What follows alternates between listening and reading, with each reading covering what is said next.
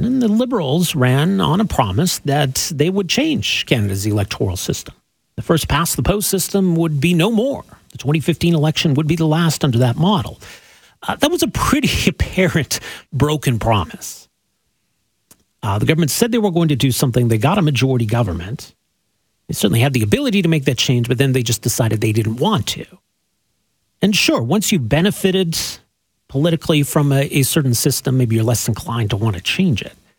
But then I don't know that Liberals paid much of a price for breaking that promise. Maybe Canadians are okay with the system as it is. It's not perfect. I don't know if any system is.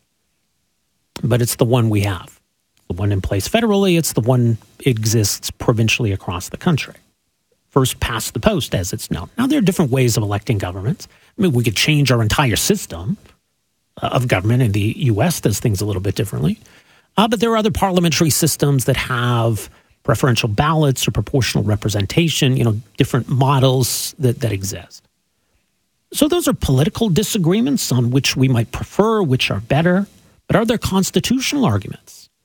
Two groups, Fair Voting BC and Springtide, based in Nova Scotia, have launched a constitutional challenge of our status quo. Joining us to talk more about why this route. Very pleased to welcome to the program here this morning, Matt Risser, who's with Springtide as the co-lead on the Charter Challenge. Matt, good to have you with us. You're welcome to the program. Thanks, Rob. I'm happy to be here. Okay, so this is interesting. I know there's been a long political debate around these issues. What in your view makes this a constitutional issue? So there are two sections of the Charter under which we are challenging the first past the post electoral system as established in the Canada Elections Act. So one is Section 3 on democratic rights, which guarantees every Canadian the right to vote, and then Section 15 on equality rights, which guarantees the right not to be discriminated against the qualities and characteristics that are listed therein. So with Section 3, the courts have read into their jurisprudence and their interpretation that democratic rights mean just more than just voting. It means getting effective representation and having a voice in the deliberations of government. And we're arguing that the first past the post system and any non-proportional system really doesn't meet that standard because roughly half the population votes for MPs or votes for candidates who don't become MPs, and so that they aren't effectively represented and don't have a voice. And then on Section 15, it's with respect to discriminating against particularly women and minorities, that it makes it harder for them to be represented in Parliament in proportion to their percentage of the population.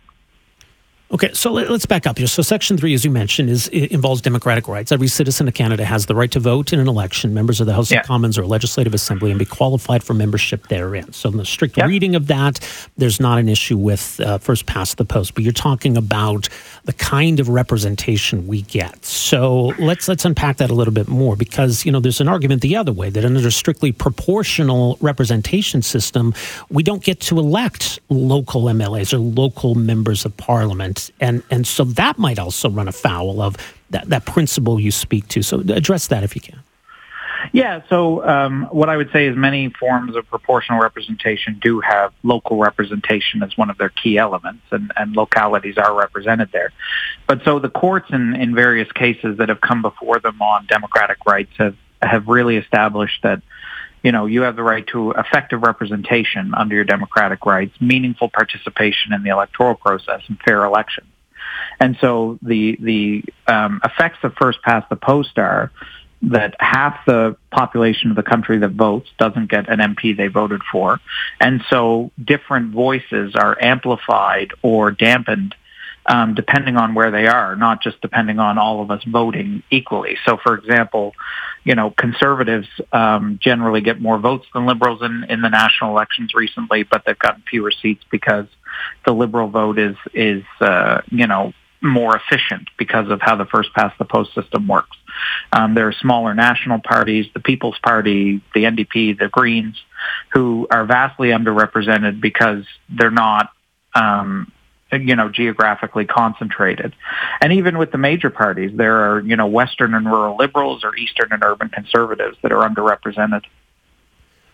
Right. But again, those seem like political arguments that would be better in a way to have those parties represented. And that's different, I guess, from regional representation or even necessarily meaningful representation. Because, I would argue that in any election, there are going to be parties that win and parties that lose, or candidates that win and candidates that lose. Or even on a strict yes or no kind of ballot question, there's a winning side and a losing side. So in elections, I think people have to accept that you might be with the side that loses. You might cast a vote for an issue or a candidate that is unsuccessful, and the side you didn't want to win did win. And that's just part of democracy, isn't it?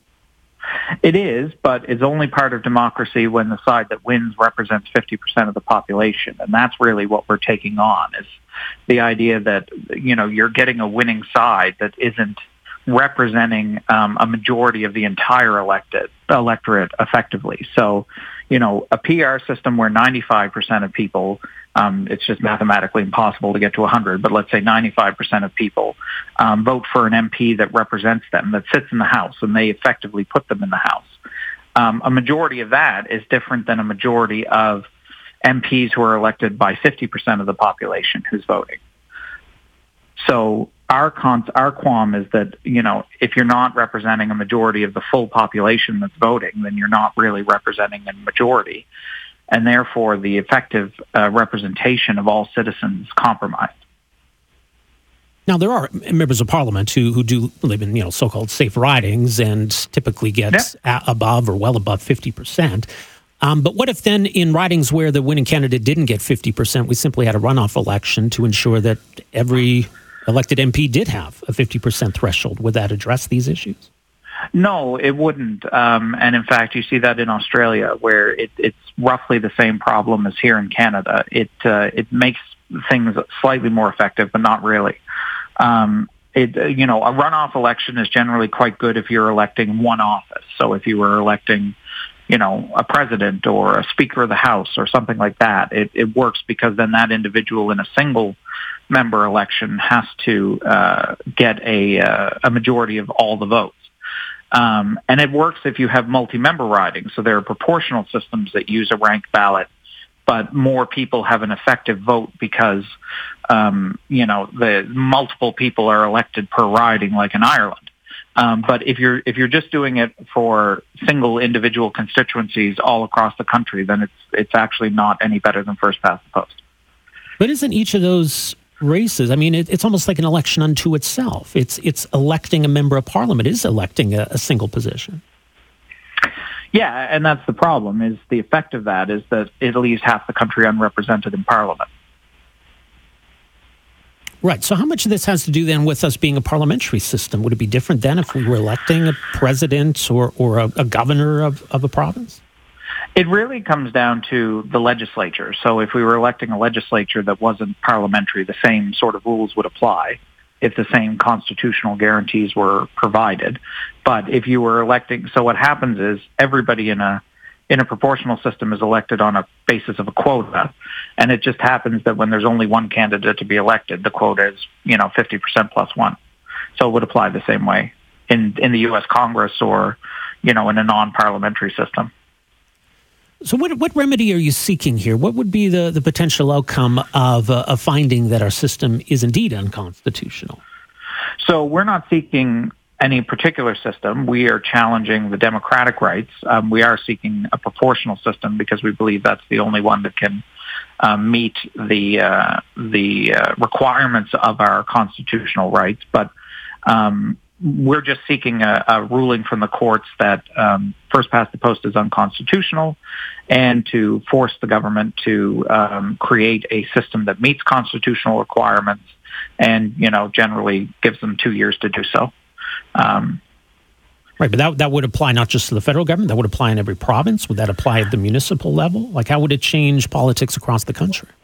So, we're specifically bringing this case against the federal government, but I assume if it set a precedent, then that precedent could be used to argue cases against the provinces.